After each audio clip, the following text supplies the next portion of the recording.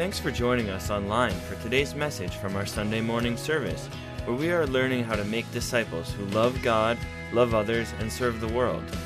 We pray that you are encouraged and challenged. For more information about Wilmot Center Missionary Church, go to wcmc.ca. Now prepare your hearts for what God wants to speak to you today. Good morning, church.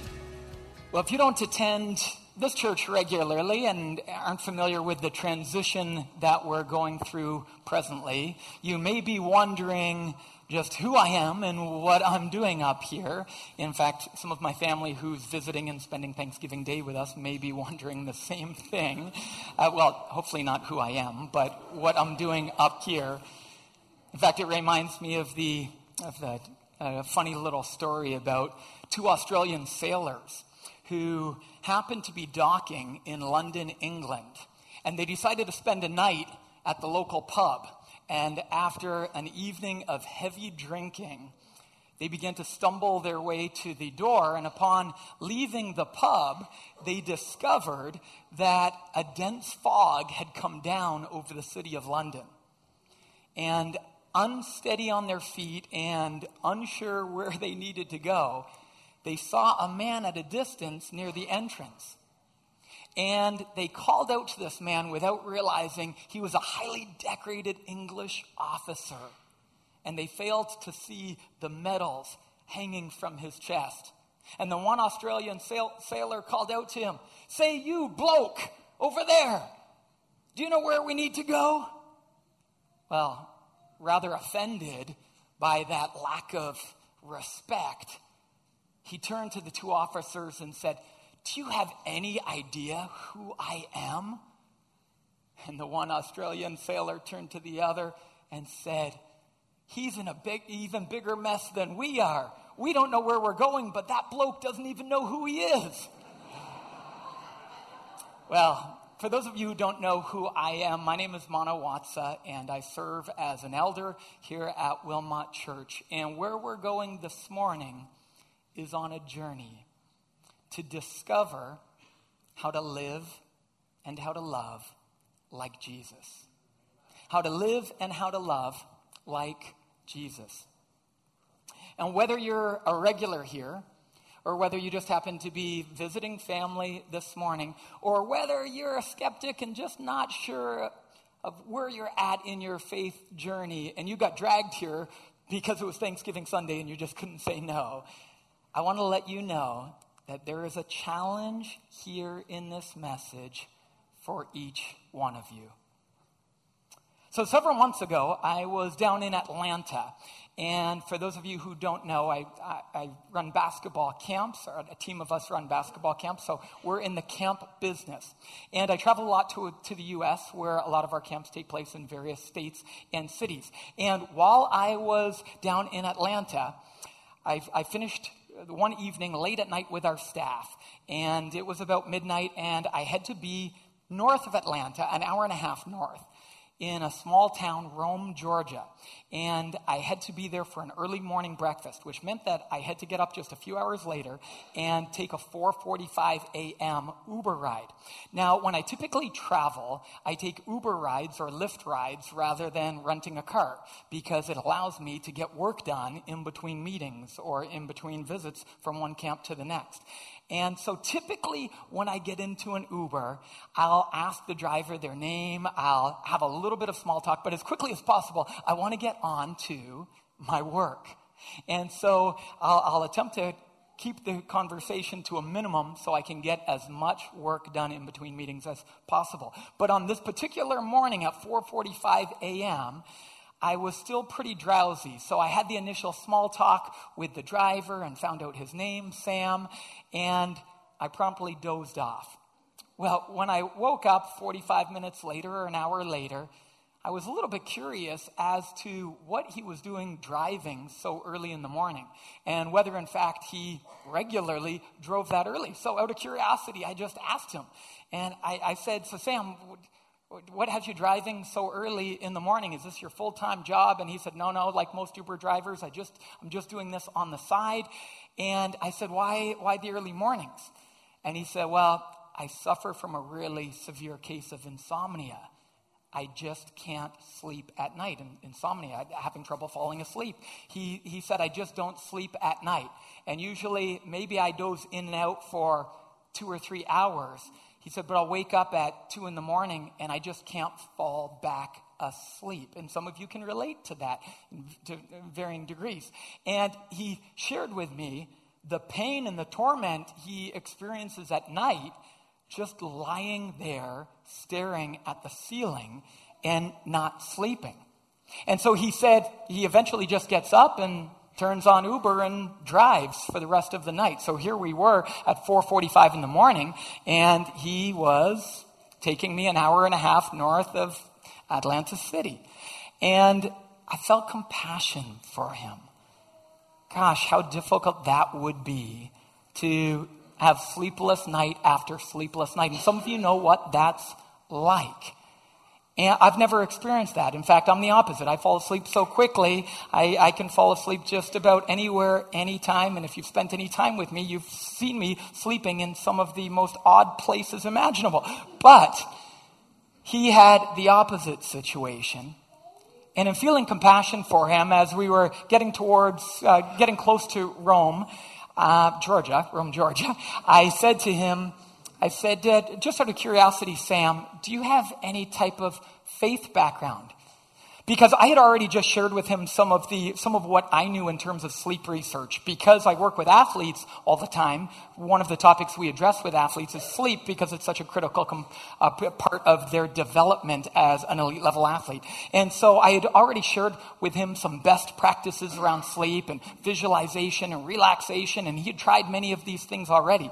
And wanting to help, I didn't just want to leave him and say, tough life. Thanks for the ride. And so I just asked him, I said, do you have any type of faith background or faith perspective, Sam? And he said, no, I don't, not really anything whatsoever. And I said, well, I believe in the power of prayer. And for those of you who are here with me last week, I shared briefly when I came to the front about the power of prayer. And I said, Sam, I believe that prayer changes things. I believe that prayer changes things. And if you'd be willing, I'd love to pray for you, before we arrive. And he said, if it can help, I'll take anything. And so I just asked him, have you ever had anyone pray for you before? Just wanted to see kind of what I was getting into. And he said, no, never. And I said, well, here's how it'll kind of go down. It's basically the same as me having a conversation with you. The way I talk to God is the same as how I talk to others. And so we'll just have a conversation with God here. And he said, okay, sounds good. And I closed my eyes and I prayed for Sam in that car.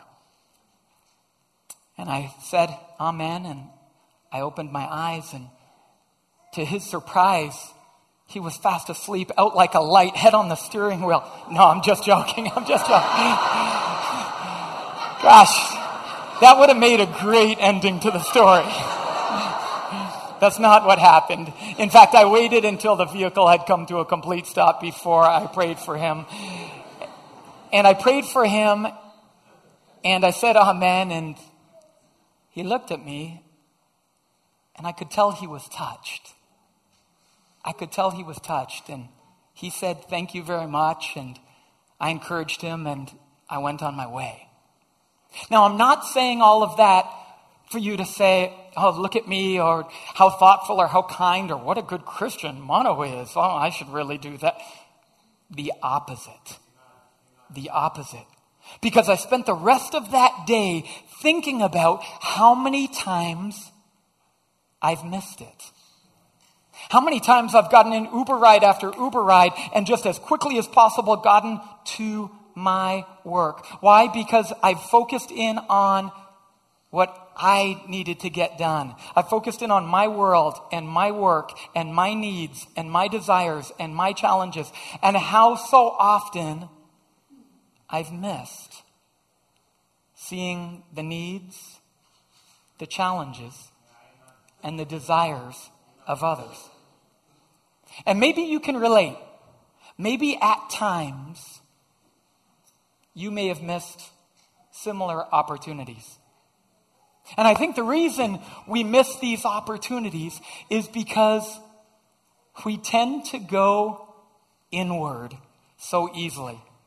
We tend to get wrapped up in our own lives. Just give me a head nod if you can relate to that. We get wrapped up in our own lives. We zoom in on ourselves. But you know what? This isn't uncommon, so don't feel badly. This is the common plight of man. This is the condition of mankind. In fact, the scriptures call it sin. Sin, the condition of our heart. Not sins as the act of committing this sin or another, but it's the very condition that exists for all of us as part of being a part of the human race. We have a proclivity towards, or a tendency towards, looking inward. We look inward. We zoom in. And we so often miss the opportunity to truly see others and to see their needs, challenges, and desires. So with that being said this morning,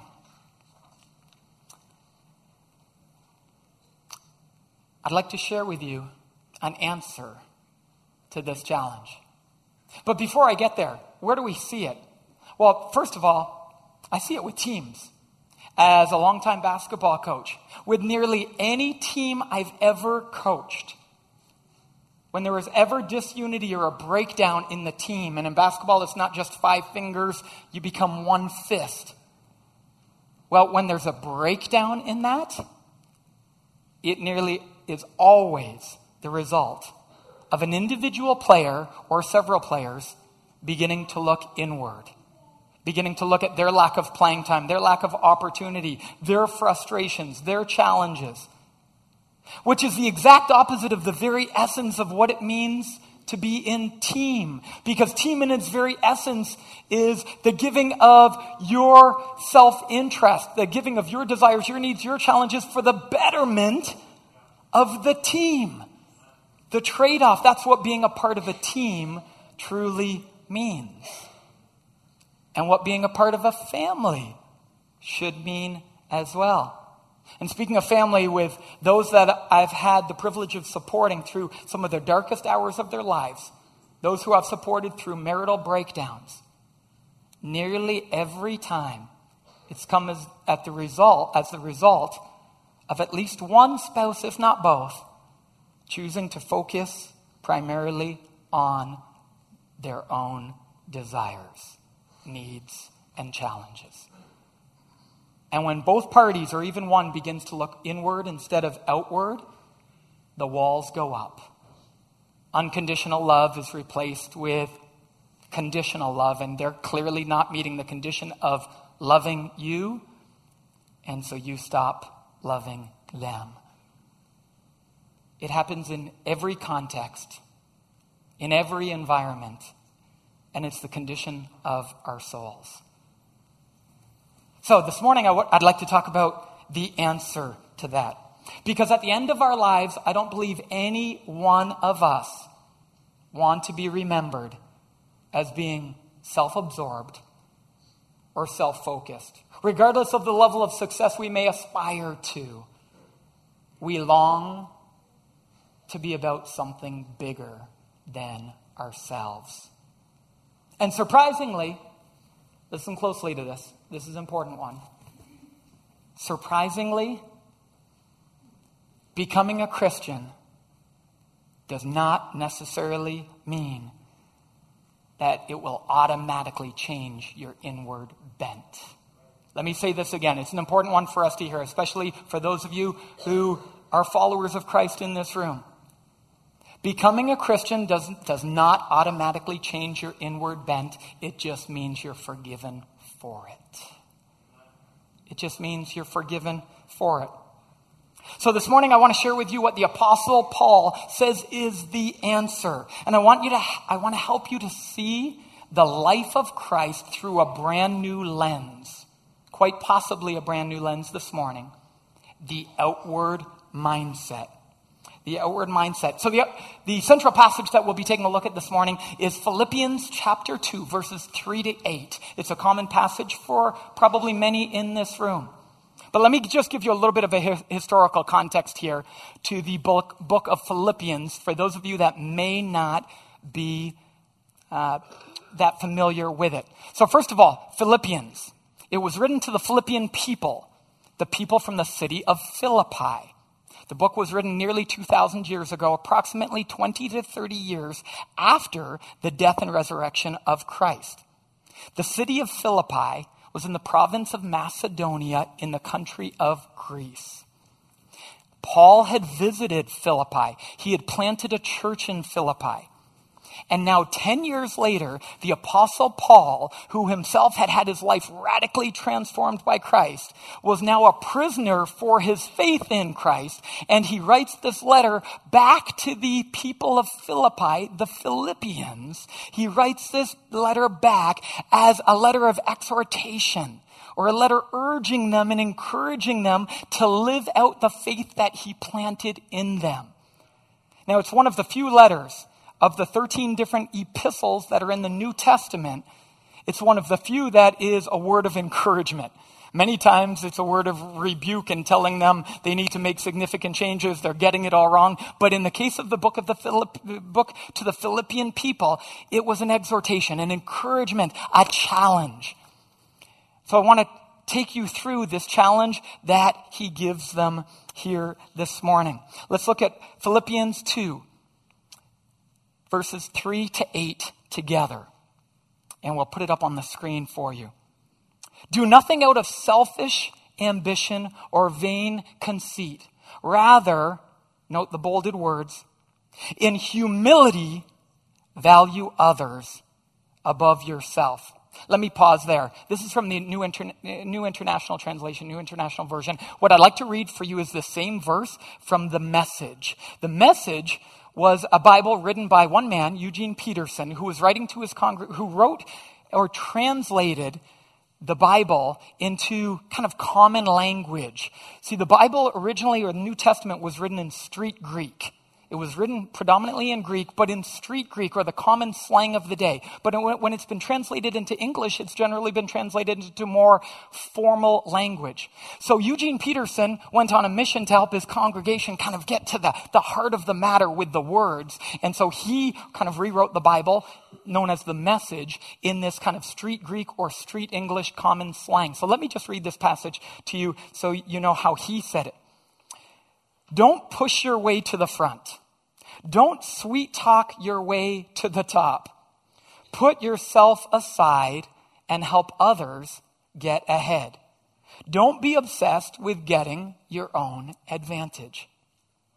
So let's come on back to this. If we can bring it back up on the screen. Do nothing out of selfish ambition or vain conceit. Rather, in humility, value others above yourself. Humility. What does it mean to have humility? Humility is having a proper perspective of yourself in this world. And what is the proper perspective? According to the scriptures, the proper perspective is knowing that we were made by God. In fact, we are nothing without him. His very breath is in our lungs. In other words, we can't take credit for anything. Everything we have has been a gift from him. And in fact, anything we've done with those gifts that we may even think is the result of our hard work and our efforts and our dedication, even those are gifts he bestowed upon us. He placed those character traits within us, or at minimum, he placed the models and the inspiration for us to live out those character qualities and to grow them. And so humility is knowing your place before God, that he is our creator and that we are nothing apart from him. And that gives us then a proper perspective on others, because then we recognize that others too are made in God's image. And we may have, in fact, as Warren Buffett has once said, we may have won the ovarian lottery in terms of where we have been born, being born in this country with the freedoms that we enjoy and all the blessings that we have and the opportunities that we have. And this period in time in which we live, all of these things were given to us. And that gives us a proper perspective towards God and towards each other. But there's something you need to note here. Value others. Let me just stop. Others. We can't fully understand what he is saying here because it's so commonplace in our society and our culture. But if you do a rewind to 2,000 years ago, everyone's value was based on their lot in life. And if you didn't have a persona in the Greek, which means your personhood, if you were not a Roman citizen, if you didn't have wealth, you weren't even considered a person. You had no dignity. You were a nothing. You were either a servant or a slave. This is so countercultural that we can't even understand the world and the context by which they thought of themselves and others. And so here in the different translations, in humility, value others. Another translation says, in humility, esteem others. Another translation says, consider others more worthy than yourself. Consider others. It's not that others are more worthy, but that we're called to consider others more worthy. In other words, if you think of someone that you would highly respect, that you would love to meet, that you would consider it an honor and a privilege to be in their presence even for a few moments, the Apostle Paul is saying, treat everyone the way you would treat that individual. Others. So that would have meant servants and slaves and those who had authority and those who had nothing. In fact, in the 2nd or 3rd century, one of the bishops had written a letter to the congregations that he oversaw, and he actually said this. He said, if a wealthy man comes into your church, do not stop the service to give him a place of prominence. But if a pauper comes into the church, stop the service and give him or her a place of prominence, even if it means giving up your own seat. This was so countercultural to how everyone lived. Those who had no value, those who were the paupers, those who were the peasants, those who were the servants and slaves, saw them as that. Unless they had a faith in God, they saw their life as being meaningless. And as we see later on in the scriptures we'll take a look at with Christ, those who had the power and authority treated others as if their lives were meaningless. Because everyone standing in society was based on what you were born into and what you were born with. That's why it was so audacious that Jesus would call Matthew a tax collector, a sinner, to be one of his followers. It was outrageous. Jesus with a woman at the well talking to a Samaritan, someone of another background and perspective, just didn't happen. And here we are now 20 to 30 years later, and the Apostle Paul is emphasizing Jesus' life message. Jesus breathed dignity into others, and the Apostle Paul is saying to do the same with humility, acknowledging that we're all on the same level. We're all on the same level. In humility, value others above yourselves. Consider others more worthy. Now notice he doesn't say consider yourself nothing. Because he knows we're all made in God's image. And because we're all made in God's image, we all have tremendous value.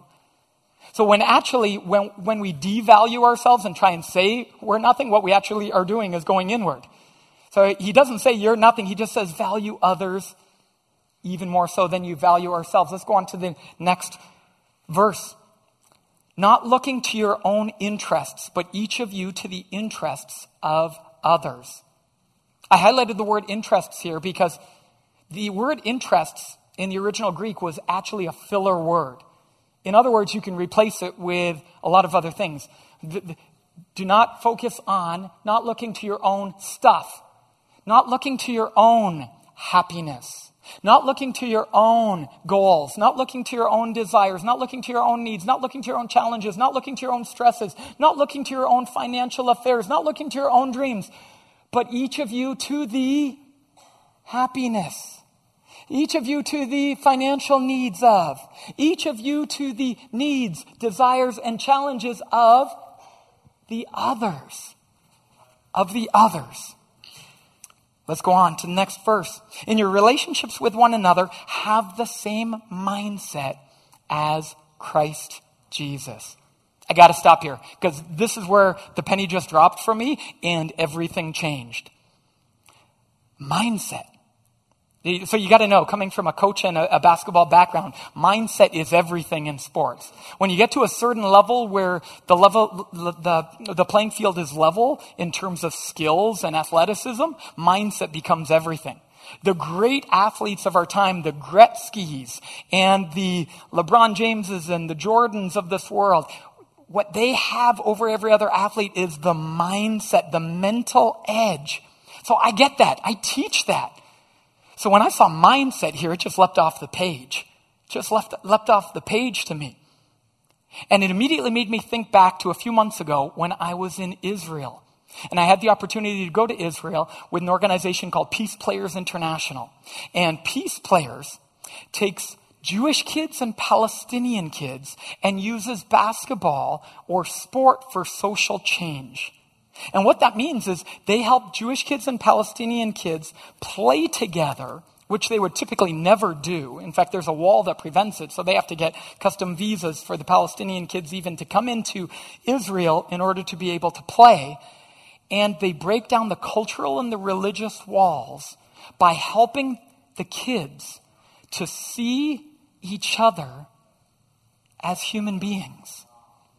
They help them to see the needs and the desires and the challenges of the other. And in doing so, they begin to develop friendship and they begin to create change. I had the opportunity to go over there and I spent time with the gentleman who had brought the entire curriculum to the organization, which is thriving as an organization, and they do work in many different countries in the world now.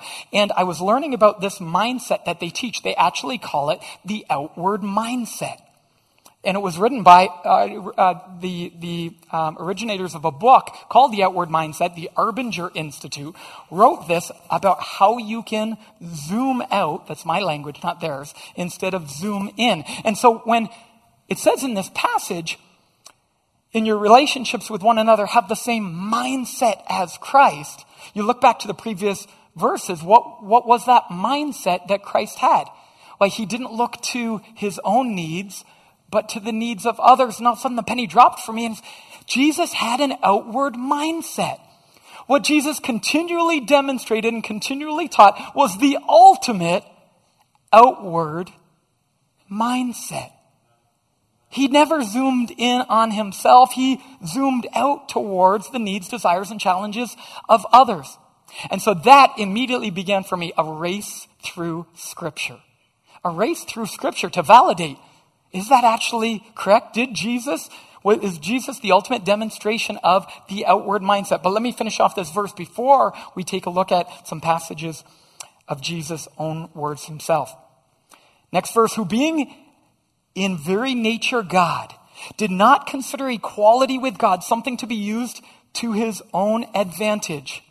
Rather, he made himself nothing by taking the very nature of a servant, being made in human likeness. Let me read this one more time from Eugene Peterson's The Message. Just for those of you who are having trouble getting your minds around these words, because the first time I read it, I got down and, I got to read this a second or third time to kind of really grasp what is the Apostle Paul saying here. So here it is in The Message. Jesus had equal status with God, but did not think so much of himself that he had to cling to the advantages of that status no matter what. Not at all. When the time came, he set aside the privileges of being God and took on the status of a slave and became human.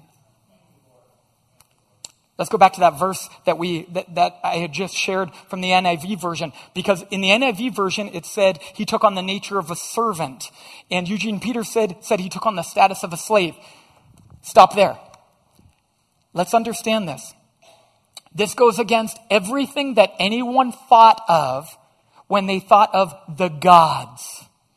When they thought of the gods, any intersection that any gods had 2,000 years ago with mankind, God was the dominant force. God was the orchestrator of all events. This thought wouldn't have even been fathomable for people in New Testament times 2,000 years ago. The entire concept that God, the Creator, if he was to show up on planet Earth, he's coming like some of those action movies we see in our movie theaters. He's coming with force and power. That's the only way. This thought that he would come as a servant, as a slave, unfathomable. Unfathomable. No one could even dream that up. That defies logic, defies everything that they would have known or believed. Yet the Apostle Paul says that's how he came, giving up all the privileges that came with him being God. And so what did we see?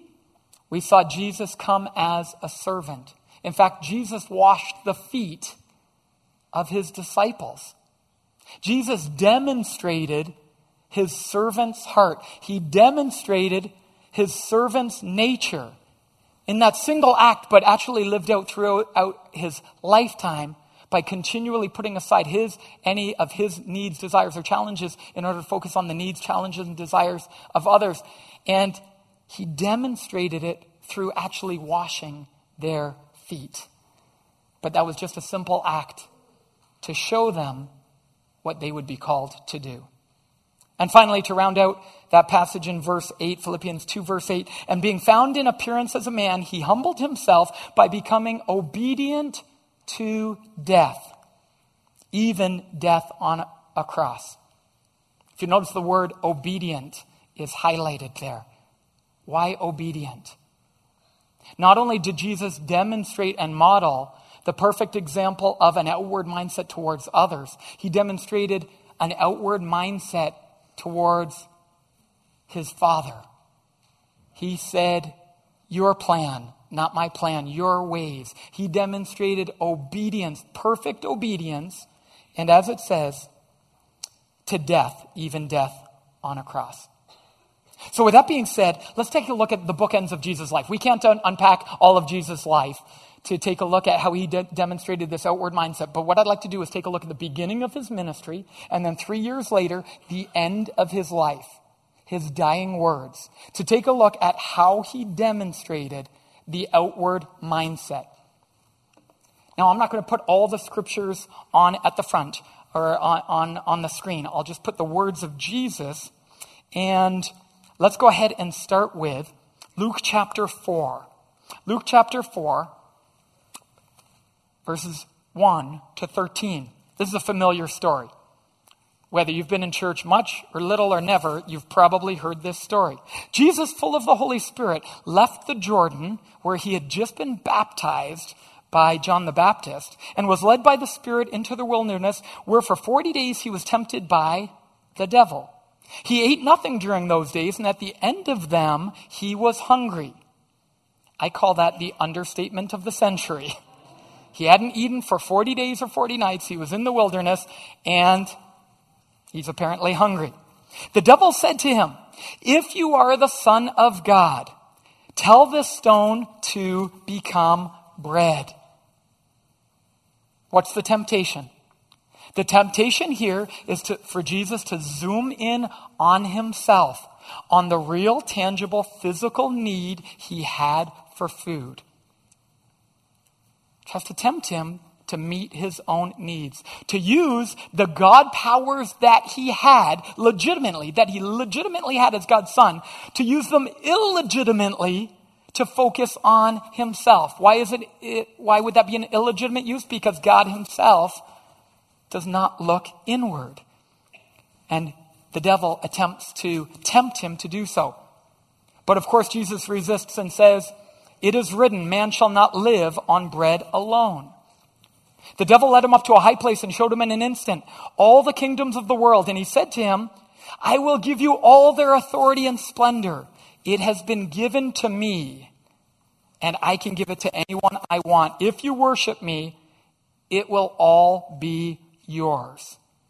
Well, first of all, I think Satan was overextending what his authority and powers truly were. But in this temptation, Satan attempts to address what he thought Jesus' greatest desire was.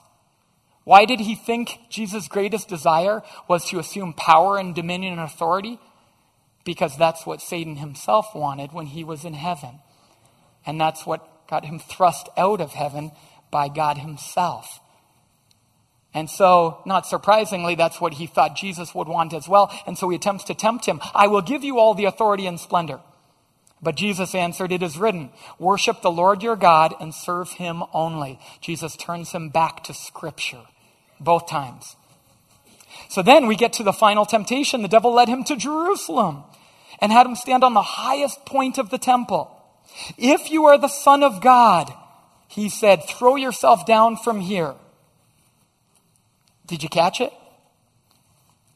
He was challenging Jesus' godhood. His godhood. Come on, guys. You know what it's like if you've had somebody challenge your manhood. Somebody challenges your manhood, they're calling to your ego. Hey, step up. Hey, prove it. In this, Satan was attempting to challenge his godhood.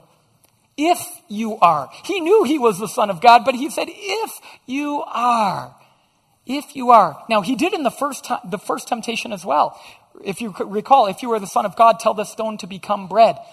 But Jesus didn't focus on the first part. Jesus focused on the latter. Man shall not live by bread alone. So he got distracted by the bread part. So this time I'm going to come back at him again with just, if you are, prove it. Tried to get him to turn inward to his own ego, to just show him who he was. But Jesus answered, it is said, do not put the Lord your God to the test. And in these three temptations, Satan attempts to take Jesus at his place of greatest vulnerability, tries to get him to turn inward. And he resists. And by the way, for those of you who may not be sure where you stand on Satan really exist, here's something interesting to think about. Isn't this interesting? Isn't it true that at our moments of greatest vulnerability or greatest weakness, that's when temptation tends to come? Is that just a coincidence? Now, there's one final verse. When the devil had finished all this tempting, he left him until an opportune time. What is this opportune time? You'll see shortly. Now let's shift to the end of Christ's life. So in doing so, I want you to know we're skipping over countless stories of Jesus living out an outward mindset and Jesus teaching an outward mindset. And I just found myself going page after page through Matthew, Mark, Luke, and John, reading the words of Christ. And I encourage you to do the same, to see how he lived out this outward mindset. So here we go. I'm going to fly through these. I want to take you very quickly through 5 short passages of how Jesus lived out this outward mindset. Luke chapter 22, verses 39 to 44. Jesus went out as usual. So first of all, context. This is the end of Jesus' life. He's in his final hours. He has taught, he has lived, he has loved. He has performed countless miracles. He's gone to Jerusalem and he knows he's going to die. For that's why he came to live. The disciples don't know this. The disciples think that Jesus has come to take the city by storm and to overthrow the Roman Empire and to bring God's dominion and God's kingdom there on earth. That's what they're anticipating. But Jesus knows that's not the case, and he tries to explain it to them several times over, and they just can't get it. They can't get it yet. But here's Jesus. He went out as usual to the Mount of Olives, and his disciples followed him. On reaching the place, he said to them, "Pray that you will not fall into temptation." And he withdrew about a stone's throw beyond them, knelt down and prayed. This is the closest I could find to Jesus going inward. I searched the scriptures. Did Jesus ever go inward? Did he ever zoom in on himself? This is the closest. Here it is. "Father, if you are willing, take this cup from me." See, he was fully God, but he was fully man as well. And he knew what was about to come. And in fact, in that very moment, he was experiencing hematidrosis. Hematidrosis is where you actually sweat blood due to such high levels of stress and anxiety. It's where the blood vessels that feed the sweat glands actually rupture and burst and cause you to sweat blood. Now, for the most of the past 2,000 years, no one even knew this was possible. And in fact, it was only in 2004 that it was recognized as a condition because it's so rare. In fact, only a few dozen people in human history have even been diagnosed with this condition. But 2,000 years ago, it was written about. And Jesus sweat blood. That's the level of stress he was under. So why was he under this level of stress? Before I read the rest of his words, why was he under that level of stress and anxiety? One, he knew the physical death that he was about to experience. Secondly, we've all felt the pain when we've read a story or heard about a tragedy in the news. And in recent days, there have been many. And we can feel the pain of somebody else's suffering. But what Jesus was about to experience was the suffering of the world, the weight of sin of mankind, past, present, and future. He was about to take it all on to his shoulders. Everything that had been done and would be done, he was about to own that and feel that. The emotional, the spiritual strain that he would have experienced, none of us can even imagine. Yet, even in that moment, he doesn't make a demand of God. He purely asks his Father, Father, if you are willing, take this cup from me. Here it is. Yet not my will, but yours be done. Even in his desire, he surrenders it fully over to the Lord for his plan and maintains an outward mindset, zoomed out to obey even unto death. Let's go on to the next passage. A few verses later in Luke chapter 22, verse 47. While he was still speaking, a crowd came up to him, and the man who was called Judas. So for those of you who aren't familiar with the story, Judas, one of the 12 disciples who had been with Jesus for 3 years, is about to backstab him. The greatest betrayal in human history is about to take place. And he approaches him with a kiss. Probably to let the soldiers know, hey, this is the guy, because it was dark and maybe the soldiers hadn't met him before, so they needed to know who's the guy, because Jesus was there with his disciples. And he gives him a kiss. But Jesus asked him, Judas, are you betraying the Son of Man? How he related to himself, or affectionately called himself. Are you betraying the Son of Man with a kiss? When Jesus' followers saw what was going to happen, they said, Lord, should we strike with our swords? And one of them struck the servant of the high priest, cutting off his ear. Who was that one? Peter. Peter was that overzealous guy who was always ready to just jump into things without thinking twice. And even though they asked the question, hey, should we take action? Peter didn't wait for the response. And I do have one question with this passage. I don't know if you've thought about this. I've thought about this many times. He cut off the man's ear? Obviously, Peter was a fisherman, so quite evidently he wasn't very competent with a sword.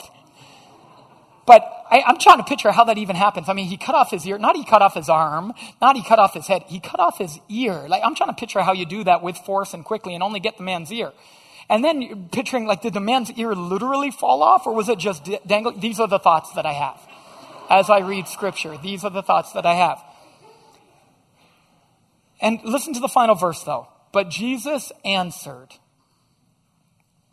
no more of this. And he touched the man's ear and healed him. Backdrop. Judas was in the process of betraying the Son of God, the greatest betrayal in human history. How do we feel when we're betrayed? Bitter, angry, resentful. Jesus, in the midst of that moment, still took a soldier who was about to be one of the people who were going to beat him and thrash his body to a pulp. And knowing that, he still had compassion and healed his ear. One of the very soldiers that was about to beat him. And he healed him.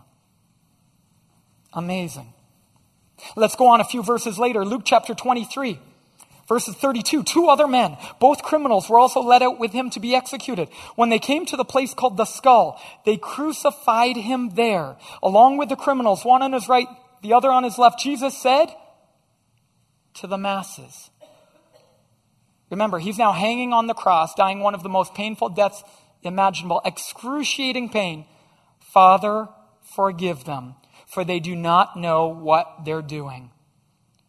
And they divided up his clothes by casting lots. The people stood watching, and the rulers even sneered at him. They said, he saved others. Let him save himself if he is God's Messiah, the chosen one. Did you catch that? Had you missed that previously? The devil tempted Satan. Rewind. The devil tempted Jesus at the beginning of his ministry. If you are the Son of God. And the very end of that passage, he said he would return at a more opportune time. Listen closely to this. They said he saved others. Let him save himself if he is God's Messiah. Seems that the devil was working through others. The soldiers also came up and mocked him. They offered him wine and vinegar and said, if you are the king of the Jews, save yourself. Testing his godhood again, there was a written notice above him which read, this is the king of the Jews. One of the criminals who hung there even hurled insults at him too. Aren't you the Messiah? Save yourself and us. There was a chorus of naysayers. There was a chorus of those who were saying, if you really are, then prove it. Here's what I wish. This is my secret desire. I know Jesus had to die. He had to die for humanity, for the sins of the world, to forgive us. But couldn't he have just come down off the cross just for about 30 seconds? Or just floated in the air and just pointed down like some of our modern day action movies and just annihilated a few of those guys? And then just gone back onto the cross and said, it is finished. I mean, that would have been beautiful. That would have been beautiful. That would have made an epic movie. But he didn't. He didn't. He resisted the temptation to show his greatness, to show his godness. And despite the chorus of insults, he remained on the cross. He remained on the cross. And here's the final passage. Oh, no. He goes on before I share with your final passage, the last verse. But the other criminal rebuked him. Don't you fear God, he said to the other criminal. Since you are under the same sentence, we are punished justly, for we are getting what our deeds deserve, but this man has done nothing wrong. Then he said, Jesus, remember me when you come into your kingdom. They were just a few hours or a few minutes from death. And he declares his greatest need and desire. Remember me. And then Jesus does the remarkable. He gives him the assurance of salvation. He meets his deepest need and greatest desire. Despite the life that he had lived, Jesus answered him, truly I tell you, today you will be with me in paradise. In paradise. Even while on the cross, even moments from his own death, he sees the need of another, a desperate plea of a broken man, and he meets the need. Finally, just imagine his own mother standing watching him die. A few of his disciples, many of them had fled, and here's what happens. Near the cross, Jesus stood his mother. Near the cross of Jesus stood his mother. His mother's sister, Mary, the wife of Clopas, and Mary Magdalene. So they're all there. Their hopes are now dashed. What on earth had just happened? They had believed that he was God's son, that he was the anointed, that he was about to overthrow the entire Roman Empire. All their hopes and dreams were hung on one man who now hung on the cross. And Jesus, even seeing their pain, seeing their own, while no one outwardly criticized him, many of the disciples had ran off. His own family were now in mourning, but at the same time questioning, what have we just believed all our lives, for his mother, all her life with Jesus, yet he doesn't go there. He stays outward. When Jesus saw his mother there and the disciple whom he loved standing there, he said to her, "Woman, here is your son," and to the disciple, John, "Here is your mother." So evidently, Mary's husband, Joseph, Jesus' father, had already died.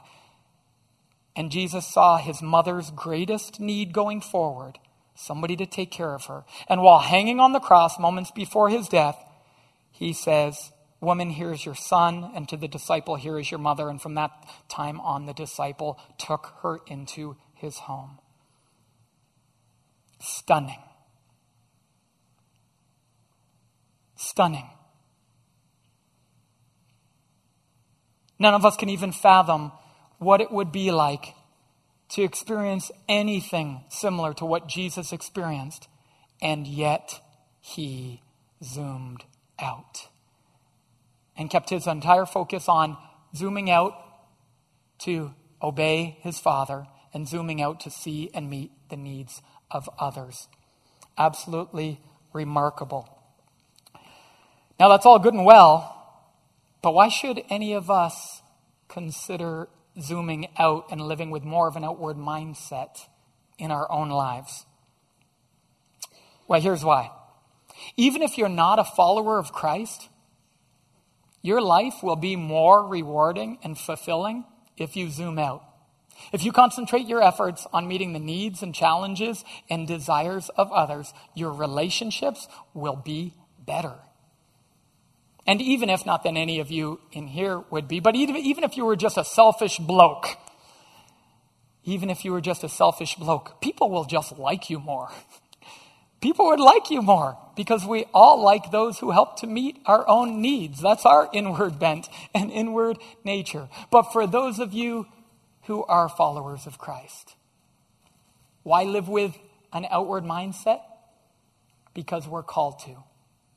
Because Jesus asks us to. Jesus calls us to be the hands and feet of Christ in a broken, hurting, and lost world. And in addition to that, because it's our privilege. Out of thanksgiving for all that he has done for us, we in turn do unto others. So what stops us from going inward? Where do we tend to go inward most? I'll keep this brief. 3 ways that I tend to go inward most. Tell me if you can relate to any of these 3. Here's where I get it wrong so often. Number 1, comparing ourselves to others. We either get impressed by others or intimidated by others, continually trying to compare ourselves to others, impress others. Gosh, I have to wrestle with my deepest desire to even have you be impressed by the message that I would share with you this morning. That inward bent runs deep in each one of us. And then we compare ourselves to others. I've heard it said, comparison is the thief of all joy. Resist the temptation to compare. Number 2, where we tend to go inward, hearing criticism from others. Hearing criticism from others.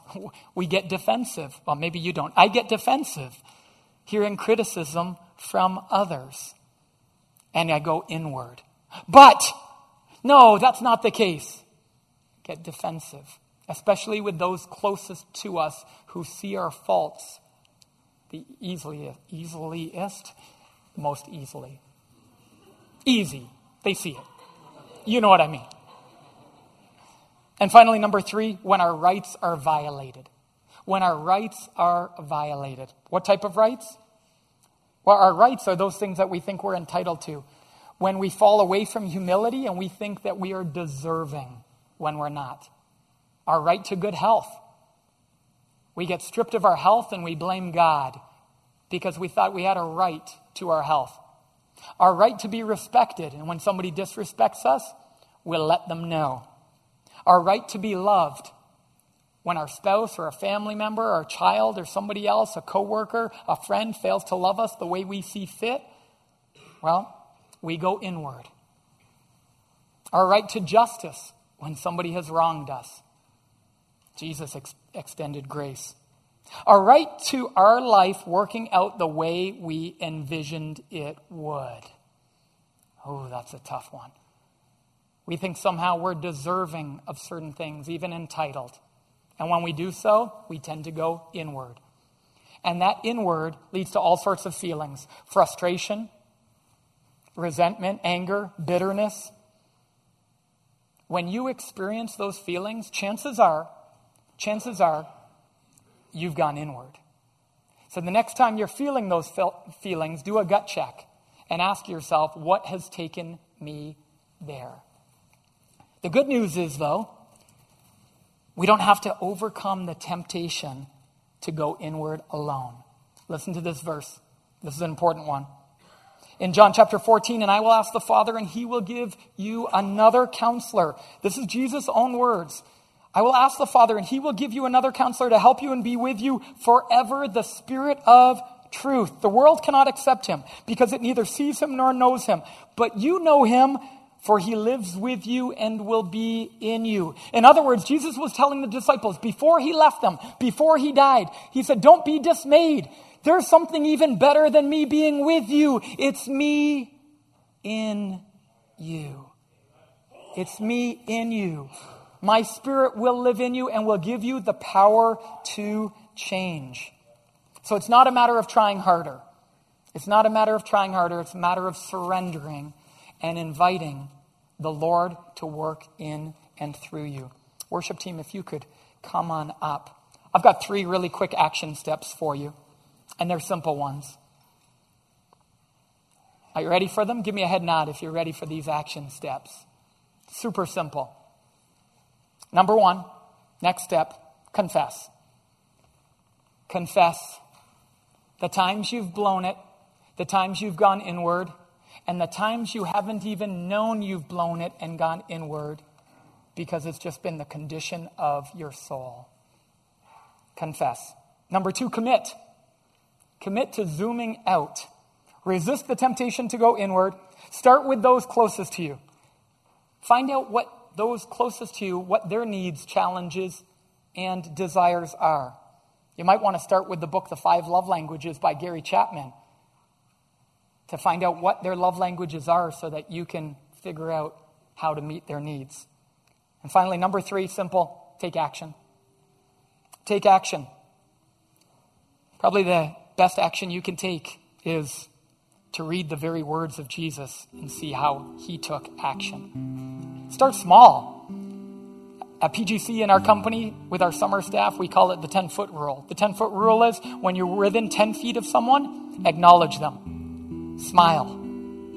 Say hello with an uptone and a cheery voice. Make eye contact.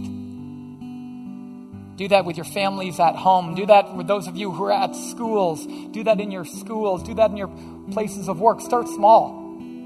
Acknowledge others. Then show an interest and a curiosity in others.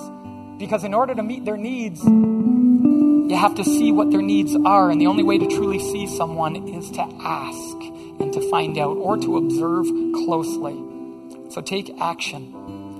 Spend time with Jesus through his words, through prayer, and watch how the outward mindset grows in you each day. Before we close, I'd like to just give you 20 or 30 seconds. This 20 or 30 seconds is just going to be your time.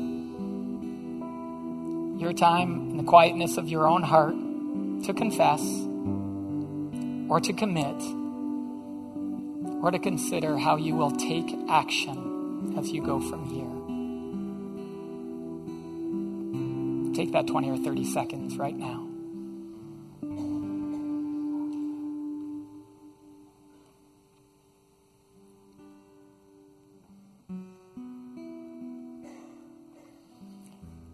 My son just returned home from Edmonton.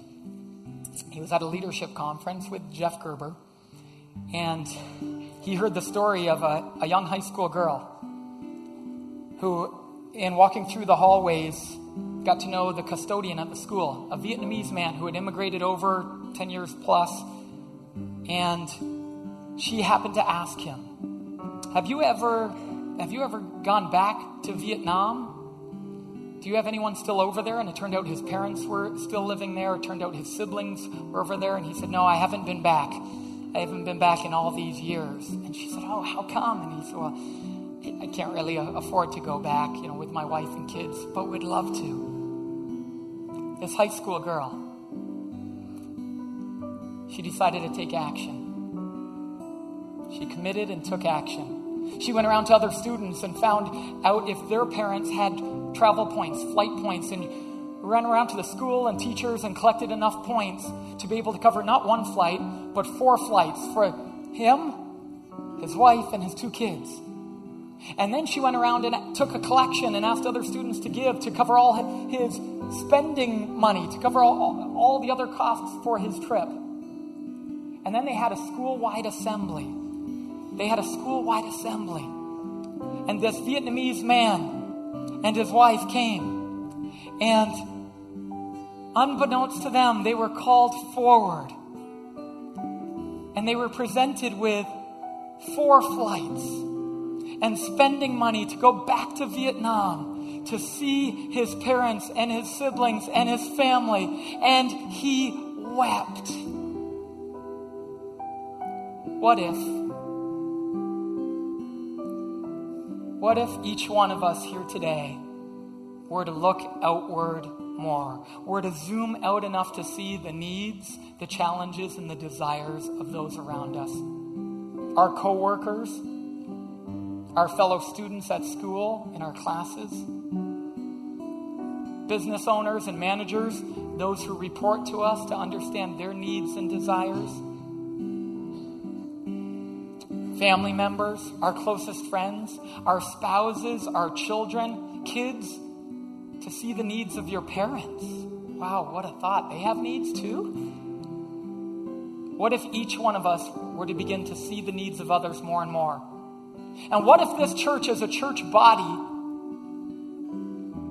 were to see the needs in our community for Wilmot, as Julie shared earlier? What if we were to see our community's needs and meet them in whole new ways with an outward mindset?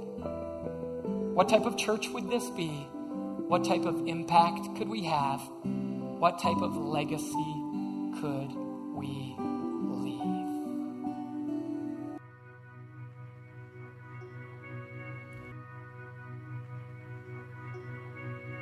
Thanks for listening online with us. We trust you were encouraged and challenged by today's message. If you have a prayer request or an encouraging story about what God has been doing in your life, please email us at amen@wcmc.ca. God bless.